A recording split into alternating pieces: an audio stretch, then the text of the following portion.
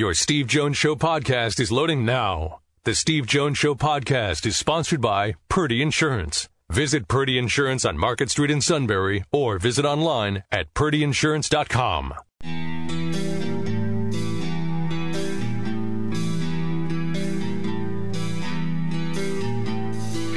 Sports talk where your voice counts. This is the Steve Jones Show on News Radio 1070 WKOK. Now from the Sunbury Motors Studio, here's Steve Jones. And today's show brought to you by Purdy Insurance, Market Street in Sunbury. Go to purdyinsurance.com. Auto, home, life, business, boat, motorcycle, you name it. They got it all. Okay? RV, four-wheel, whatever it may be. Purdy Insurance will take care of your insurance needs, and they'll do so for the best price. They want to save you money.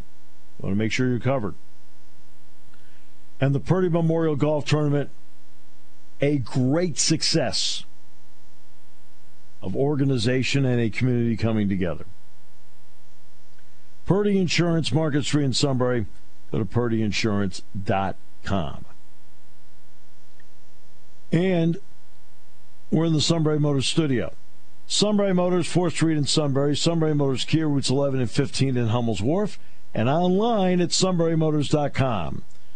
Our play-by-play call of the day, a tribute to the legendary Mike Lang.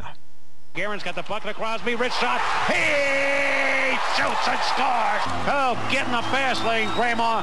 The bingo game is ready to roll. He's passed to Marion Hossa. Stutter steps, goes into the Flyers in. Through people and fire scored. Oh, what a play by Hossa. He turns. Goaltender Moran inside out, and he just lost his liquor license. Crosby looking.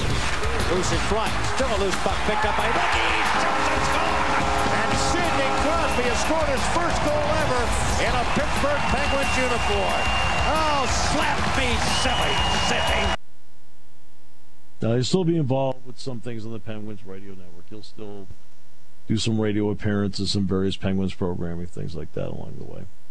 Josh Getzoff, who's already been calling home games the last 2 years anyway, is going to be the guy that steps in. Yeah, he stepped in the last couple of years. I mean, Lang started in 74, 75, was actually gone for 1 year, 75, 76, came back after that, never left. Just a great, great hockey broadcast. Terrific guy. And a great personality. So, Mike Lang stepping aside as the Penguins play-by-play voice. 46 years. Wow. The Phillies are in first place. And the Mets mere shell themselves right now, and the Phillies. Right now, the Phillies are acting like the team that is in charge of that division. I mean, they're not just in first place, but they're acting like they're in charge of it. They are playing terrific baseball right now. Bryce Harper is now playing like and hitting like an MVP. And Zach Wheeler is pitching like a deeply embedded Cy Young Award candidate. Meanwhile, the Mets don't have their deeply embedded Cy Young candidate. They don't have Jacob deGrom. They don't have anybody who can fill that spot.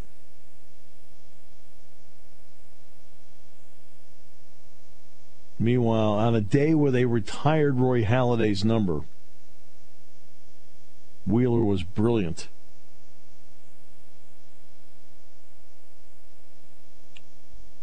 And right now, the Phillies are in first place. And I'll be honest, you've been waiting for somebody to take that spot, somebody to suddenly seize some control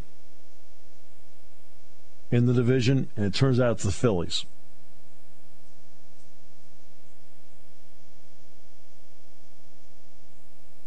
So on a day where they retire Roy Halladay's 34, talk about emotion,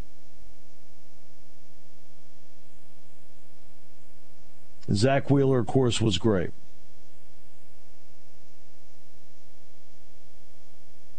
I mean, Charlie Manuel was there yesterday.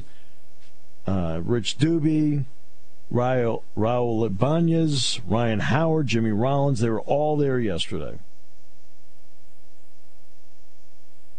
Braden Halladay, of course, spent the past year here at Penn State, was there as well, along with his mom and brother.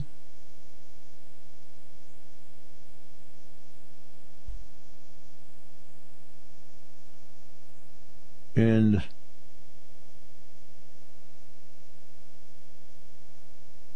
it was Chooch, Carlos Ruiz, who unveiled the 34 statue, along with John Middleton.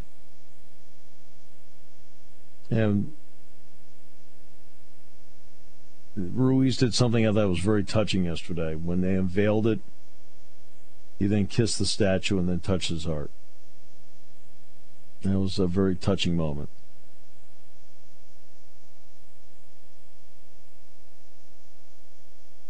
And then to add to it, Steve Carlton's the one that pulled off the sheet to show Halladay's retired number 34 in the center field wall, which is in between Carlton's 32 and Robin Roberts' 36. The seventh retired as a Philly. Carlton, Robin Roberts, obviously number 20 for Mike Schmidt. Dick Allen's number 15, Richie Ashburn's number 1, and Jim Bunning's 14. And this is a guy that did all this in 4 seasons. Halladay was 55 and 29 with a 3.25 ERA in his 4 seasons with the Phils. This is not a 14-year Philly. It's a 4-year Philly. That's the kind of impact he had in the organization when he was there.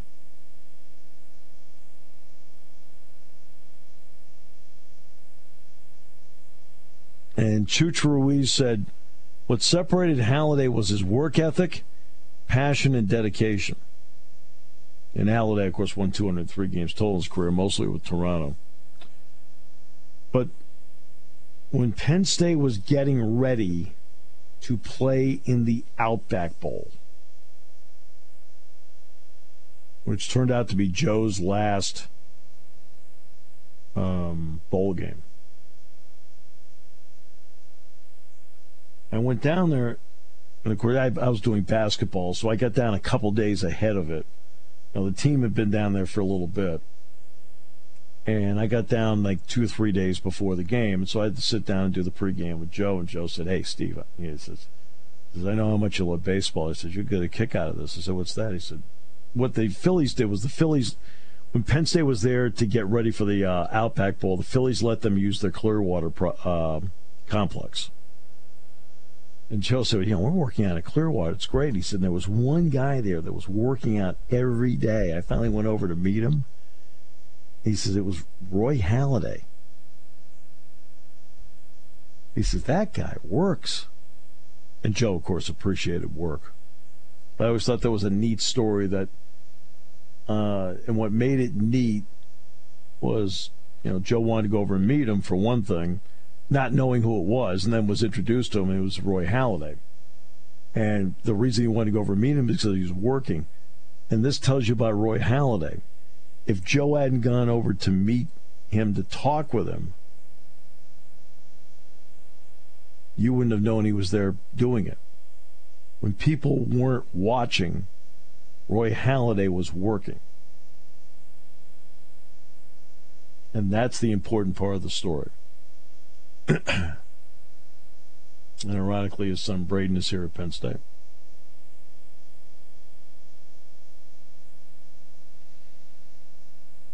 How about that? Oh, I have all sorts of stories.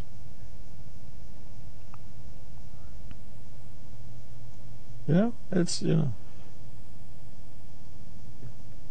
Bobby Bowden, Pat. The last time I saw Bobby Bowden? I didn't talk to him. The last time I saw him, you'll love this. 2010. Jack and I are in Tuscaloosa to do the Penn State-Alabama game. And before the game on the field, probably talking for 10 or 15 minutes. How about this triumvirate? Bobby Bowden, Nick Saban, Joe Paterno. Well, that's a trio right there. Oh, yeah, trio. I mean, there's only about, 950, almost 1,000 wins between them? Literally. Think about that. There's about 950 wins between the three of them. And how many national championships? 11? Yeah. And the irony is, I think Joe has actually more undefeated seasons than Saban does. You would be correct on that. Because Saban's won national titles, for example, but he's lost a game during, just like Joe did. The irony is, Joe has 5 undefeated seasons, and only one of them was a title. The other one, he lost a game and won the title. How about that? But that's, and Bowden. What a great!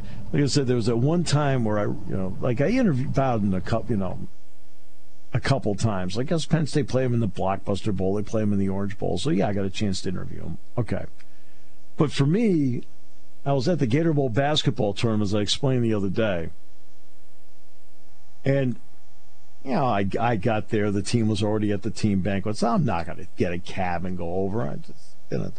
So I was just waiting to go to dinner or whatever with a friend, and so I'm waiting in the lobby because John Grant and I were going to go get a bite to eat, and I'm just sitting there. All of a sudden, Bowden comes over. I must have a Penn State shirt on, whatever. He says, Penn State. I said, yeah. He says, Joe? And I told him what I did. And he goes, oh, you do know Joe? Well, then we probably talked for a half hour, 45 minutes. And I'm talking just chit-chat stuff. And when you're done, you walk away and go, that is a genuine down-to-earth guy. That old dadgum stuff and everything, that's who he is. That's who he was, at least the guy I was around. And, of course, we've had Gene Deckerhoff on the show before, who's also the Buccaneers announcer. Gene thought the world of Bobby Bowden. So, 91 years old. 91. Great loss. All right, we'll take a break. Come back with more in a moment. Great to have you with us. Kirk Herbstreit on the show tomorrow. Neil Coulong on the show tomorrow. We're going to get Ben Bohm on the show. I'm going to shoot for Thursday, if that's okay with you, with Ben. Get him on the show. And we've got a segment with the suit on best of moments set for 4:30 in the morning on Monday. F-O-U-L-E-D, that spells found. Yeah, that actually will be the theme of it when it's done. Here on News Radio 1070 WKOK. If you own an RV, you know your home on wheels needs the same protection as your actual home. Hi, this is Season from Purdy Insurance. Whether you hit the road for a weekend or a few months, Purdy Insurance can cover all of your recreational vehicles. From RVs, ATVs, and side-by-sides to motorcycles and golf carts, offering you great coverage at the best price.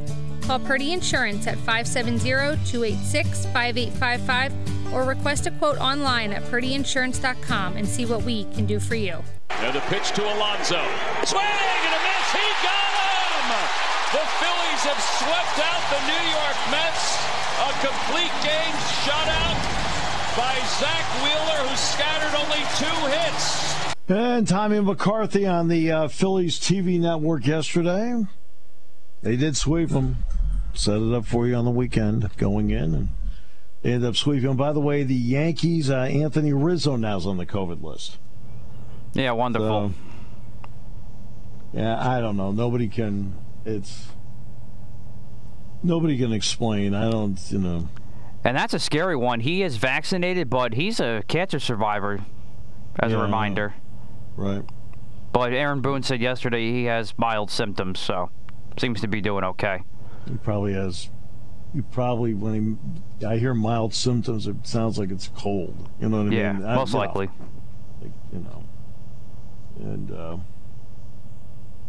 don't know if there's a way to separate a summer cold from COVID. I have no idea, because I'm not going to sit here and be an expert on testing. But Yeah, and of course, but then there's Aroldis Chapman. He's not on the COVID list, but he's on the IL. He's hurt. So. Yeah, and Gleyber Torres just got put on the IL, too. The Yankees just tweeted. Yeah. But they're somehow still winning, so it is what it is, I guess. They went late yesterday, but that's... Oh, for the most part. Yeah. But they're. I think they're in a good spot right now. Agreed. They're in a good spot. All right. Something happened in Colorado. And I want to talk about this because this is not just a statement on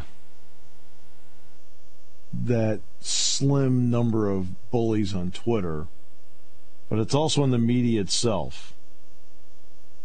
It was reported that there was a racial slur directed at Miami Marlins outfielder Lewis Brinson by a fan at Coors Field on Sunday. And the fan, they did an investigation, and guess what? The fan wasn't yelling a slur and wasn't yelling at Brinson. Guess what the fan was doing? He was yelling at Dinger, the mascot, hoping to get Dinger's attention so Dinger could take a picture with his kids.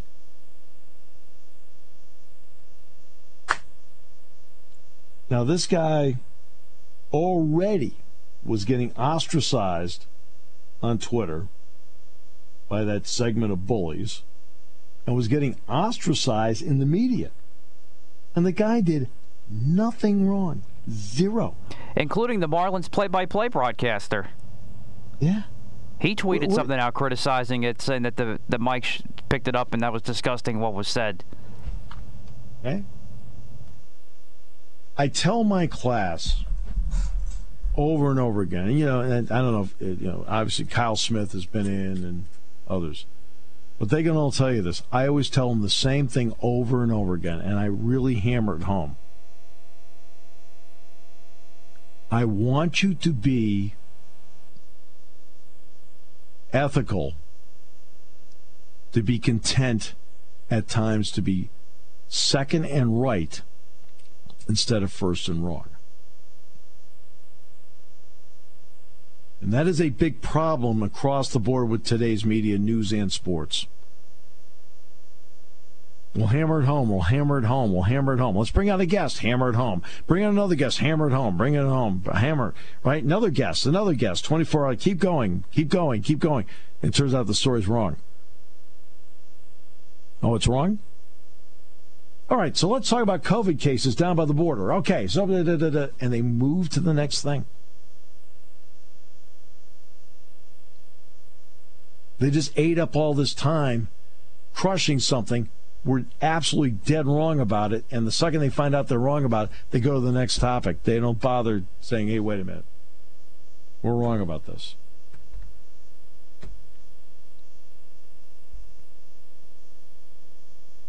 Brinson said, and the Marlins all said the same thing. They didn't hear anything that sounded inappropriate. Just turned out Brinson was at the plate.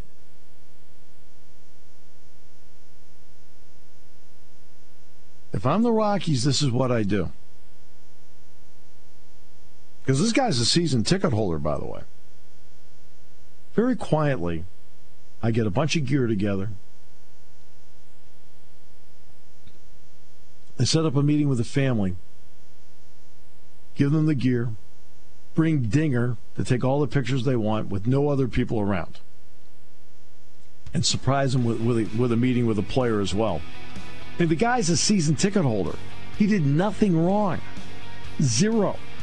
He called for the mascot so he could get a picture with his kids.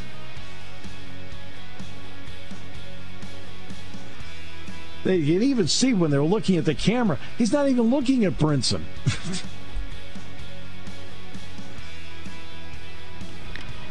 This doesn't excuse what happened, but the Rockies may want to consider changing the name of the mascot.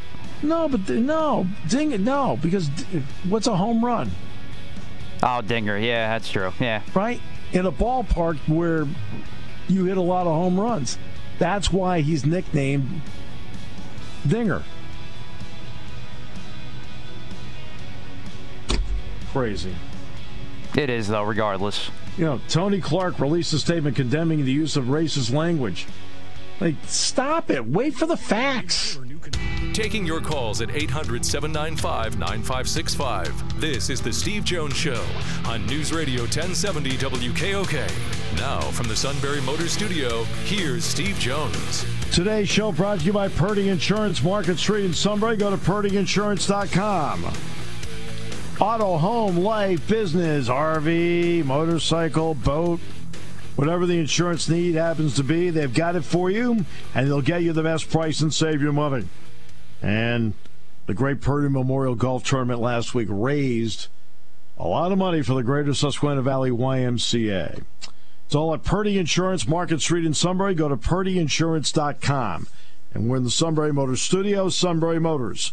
4th Street in Sunbury, Sunbury Motors Kia, routes 11 and 15, Hummels Wharf, and online at sunburymotors.com. Very pleased from SI.com to bring in old friend Mark Wogenrich. Great to have you on board, sir. Appreciate it, Steve. Thanks for having me. We saw a little football this weekend, huh? Saw a little bit, yeah. So let's start with this. I think everyone pretty much knew that something was up with Adisa Isaac. Mm-hmm. What was your take on that, and also on Jesse Luketa? I didn't put two and two together at the time in the spring when James Franklin kind of casually dropped that Jesse Luketa was going to be working out at defensive end. They're pretty quiet about injuries and there, but it makes sense that they probably knew then that they were going to at least have an issue with Adisa, that he may might miss the season. So that's a preparational move. Back then, Jesse's an intriguing prospect at that position because really athletic. He, can move around, and I'm curious to see how that pursuit is going to go. If he's going to be able to get off and get to quarterbacks and kind of disrupt and do the kind of things that they want him to do. I mean, playing maybe a little bit like they were going to use Micah Parsons last year if he had been available, some linebacker, and then at defensive end, because that's these Isaac's a big loss when you consider the fact too that they lost 3 other starting defensive linemen from last year, transferring in the draft or what have you, and and then Shane Simmons too, having moved on to retiring from football, then going to Marshall.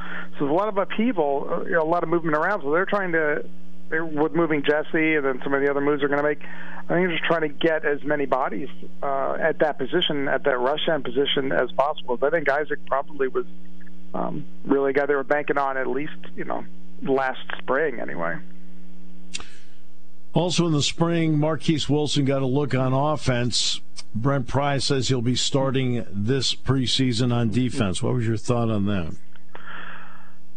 That was a curious one because are they planning on playing him at 2 spots? Where do they really ultimately see him being? We saw him with Keaton Ellis a couple of years ago, impact at corner. And, I remember Brent Pry, Terry Smith always talked about Marquise's ability to get to the ball. That's something that they could use. Maybe they could use on the offensive side of the ball too, if they feel like they need some more good hands there. I'm just curious about that secondary because there's so many players now, especially with Kobe King. Right? At corner? At corner, yeah. Because Kalen and Kobe, King's the corner, and Kobe's the linebacker. Kobe's, yeah. So it just froze there for a second. With his emergence over, in the spring, and then Tariq Castro-Fields coming back, and obviously Joey Porter coming back, there's a lot there. So they, you can shift Keaton Ellis, but he can play around. He could move Marquise Wilson around. I'd like to see Marquise, land really solidly at a position because he was a player I really liked as a freshman 2 years ago. So, the thing is I don't see them playing a two-way guy like that necessarily. If you're going to share snaps, that sort of thing. If you're going to if you're installing a new offense, you're going to want the receiver on offense I think, for the most of the time. So that'll be interesting to see in how they incorporate him. There's a lot of players back there in that secondary. There's just an awful lot in the secondary. You were just testing me, by the way, on. Yeah, no, I actually froze the King. No, that was good. I learned those better. So it's okay. I'm the one that needs to know it. It's all right. Yeah. In the end, what did you think when? Look, there's always preseason optimism. There always is. Mm-hmm. Sure. But I found that when I talked to the players, like, it was deep-seated. What did you think? It wasn't, I think, and I was not at Big Ten Media Day, but in following it and talking to some of the players Saturday, like John Dotson, who was there, I asked him about that, and I said, you really kind of you really put yourself out there at Big Ten Media Day, saying, it was in Indy at the Lucas Oil Stadium. Yeah. Said we want to come back here. It reminded me a little bit of, I'm going to go way back to 2005 when Michael Robinson was at Big Ten Media Days, and he was, he was a little turned off, and I think he found it very off-putting that nobody really even was that interested in talking to him, or Penn State was clearly a second thought, and obviously, coming out of the 2004. 4-7 season, we're kind of rightfully so, and he took offense to that, and I think that supercharged him a little bit. And I think these guys probably did the same thing. It happened the same way for them. Again, like you said, there's always going to be optimism. There's and there's always questions too, but they seem to be in a much better place than, I'm not going to say like this time last year, but the corollary of going into the 2020 season, even absent the COVID restrictions and what they were limited doing, they still had a lot of issues because of the way they were unable to practice and the extra limitations that they kind of put on themselves with regard to training and separation. And I see them being free from that. Being at practice Saturday was my first time there in like 2 years, and it was rather eye-opening to me to see that again. But it looked like for them, they were already ensconced in the normality of it, I think, which is good.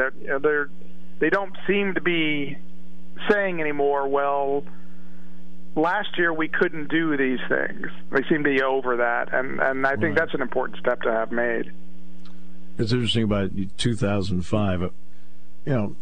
Obviously, as you know, I get to go see what's going on. Mm-hmm. So I'm driving down to go speak someplace, and Jack Ham calls me up. So we're talking on the phone for like 45 minutes, whatever. And Jack had gone to practice, and Jack said, how many wins do you think they can get? This is 2005. And I said, boy, now, they're coming off a 4-7 and a 3-9, And I said, geez, I think they could be double-digit good. And he says, Jack says, yeah, I think they could win 11 games. I said, I agree with you. Okay. So now I go to speak to the group. So the question comes up, hey, how many wins do you think they'll get? And this is the last time I ever did this. The last time. I said, I said they could get 11 wins. And, of course, they looked at me like I was insane. Yeah. And, of course, what'd they go, 11-1, something like that. Yeah, and that was an 11-win, or that was an 11-game regular season, too, wasn't it? They were 10-1, right? Yeah, 10-1. The Orange Bowl, yeah. And it's also I will never do that again. Of course. They wanted to cart me off. On their shoulders, or in a taxi. It was an institution. No. It was more of an institutional cart off. It was not. Like I said, I remember Michael Robinson very clearly discussing that, and I didn't get the same sense from these guys, but as a group, I did kind of feel that. I did kind of feel that they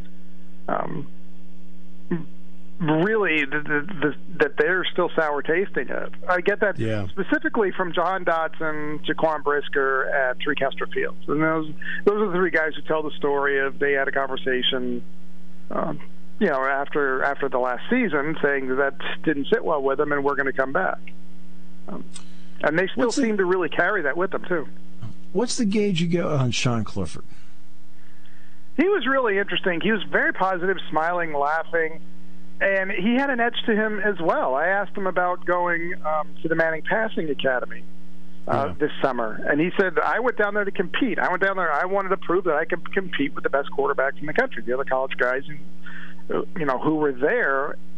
He puts himself into that position.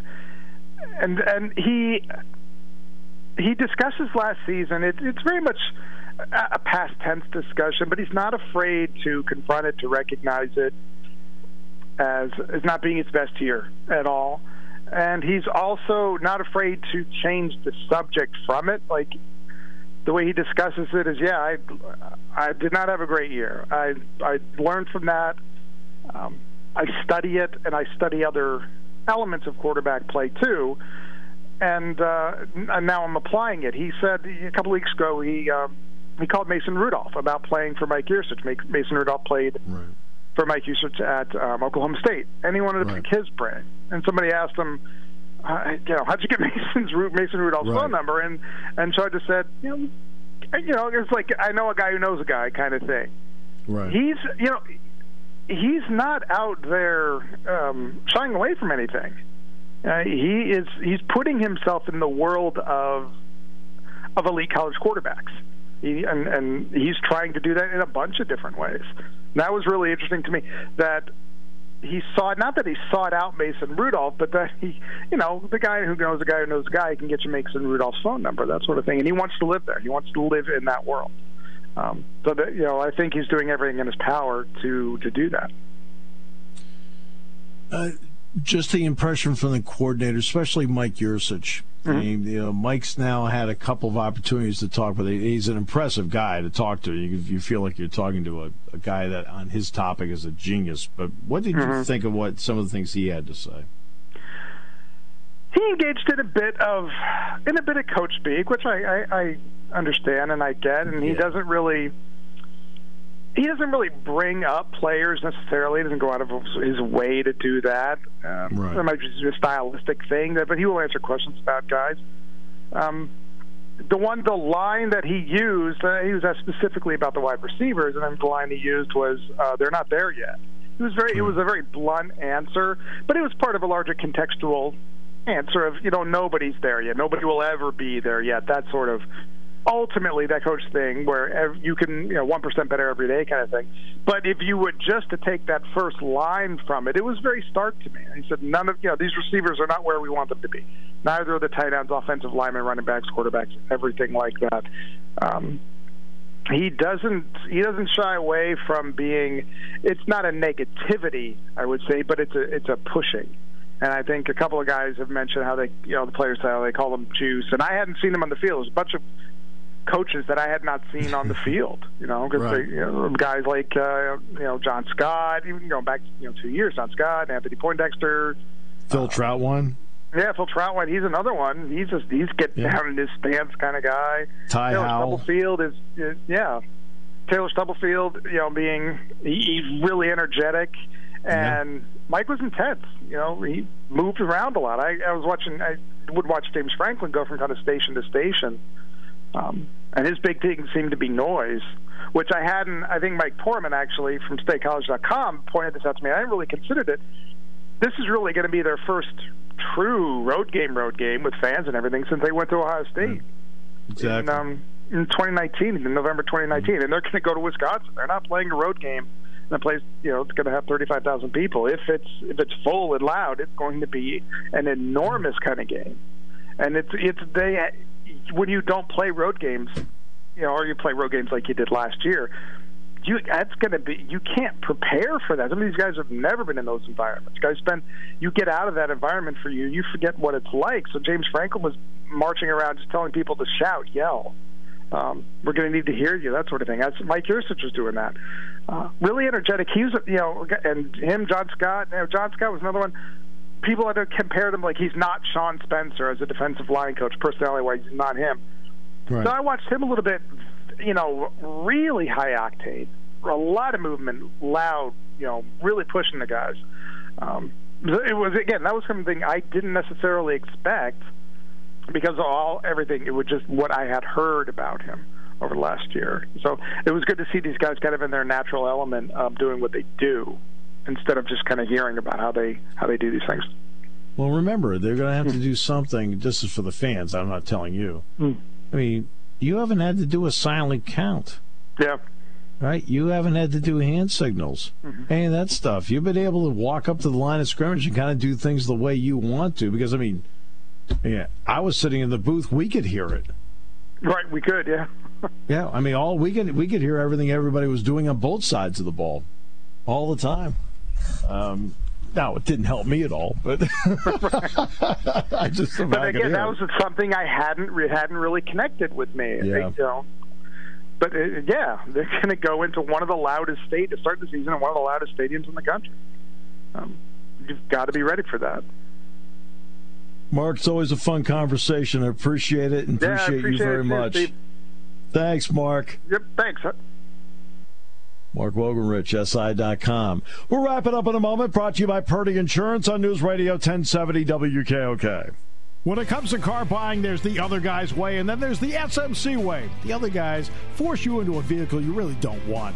The Sunbury Motors way lets you take the time you need to browse, ask questions, and take the test drive and think on it. For over 100 years, the Mertz family and all their employees have made your experience the most pleasant one you'll ever have.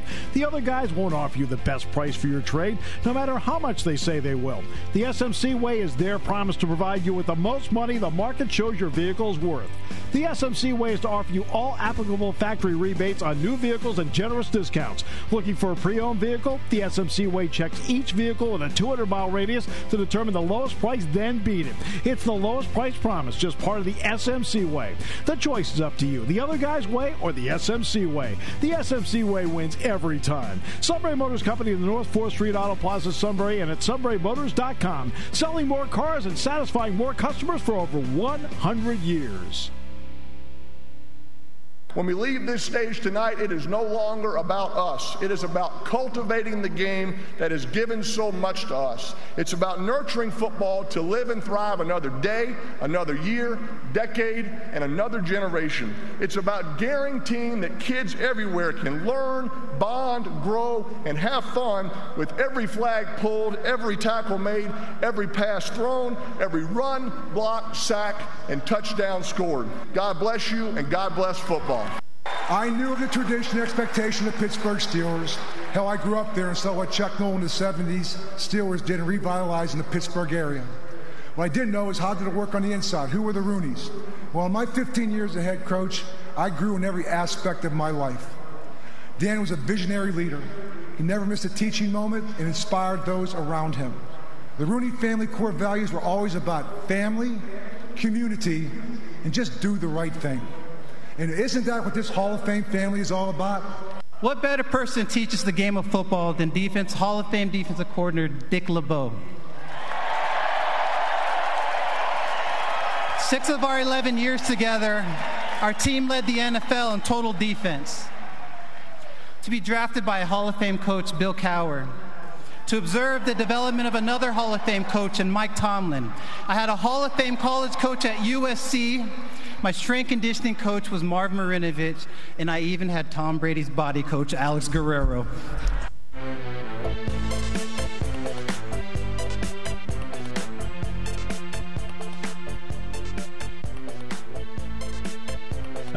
I suppose the suit wishes Peyton Manning had played for the Steelers.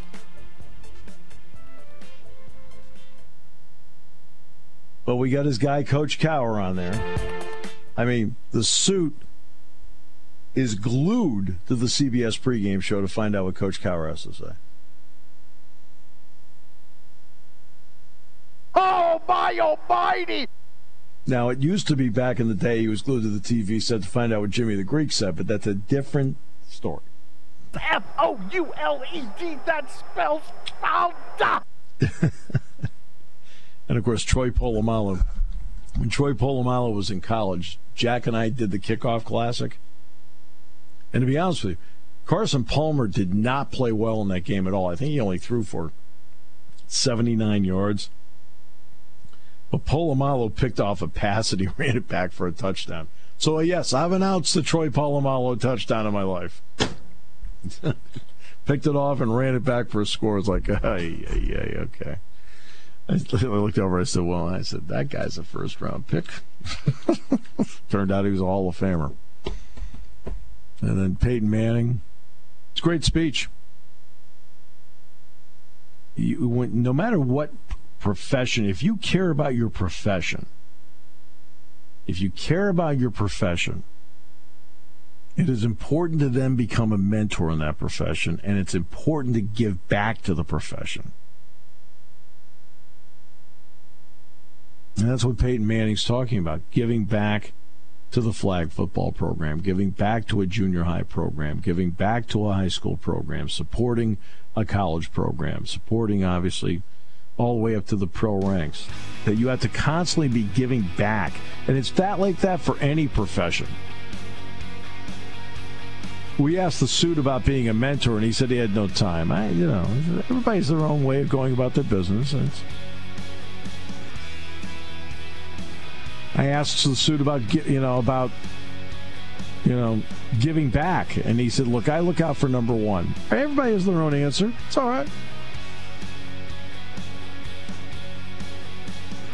Said something about charity begins at home. What does that mean? Talked to Matt about it. Matt said, "I'll give back freely anytime, anywhere, anyone. Time, treasure, whatever it may be." Suit, charity begins at home. All right, it's a different philosophy. Kirk Herbstreit tomorrow. He'll join us at 4:06.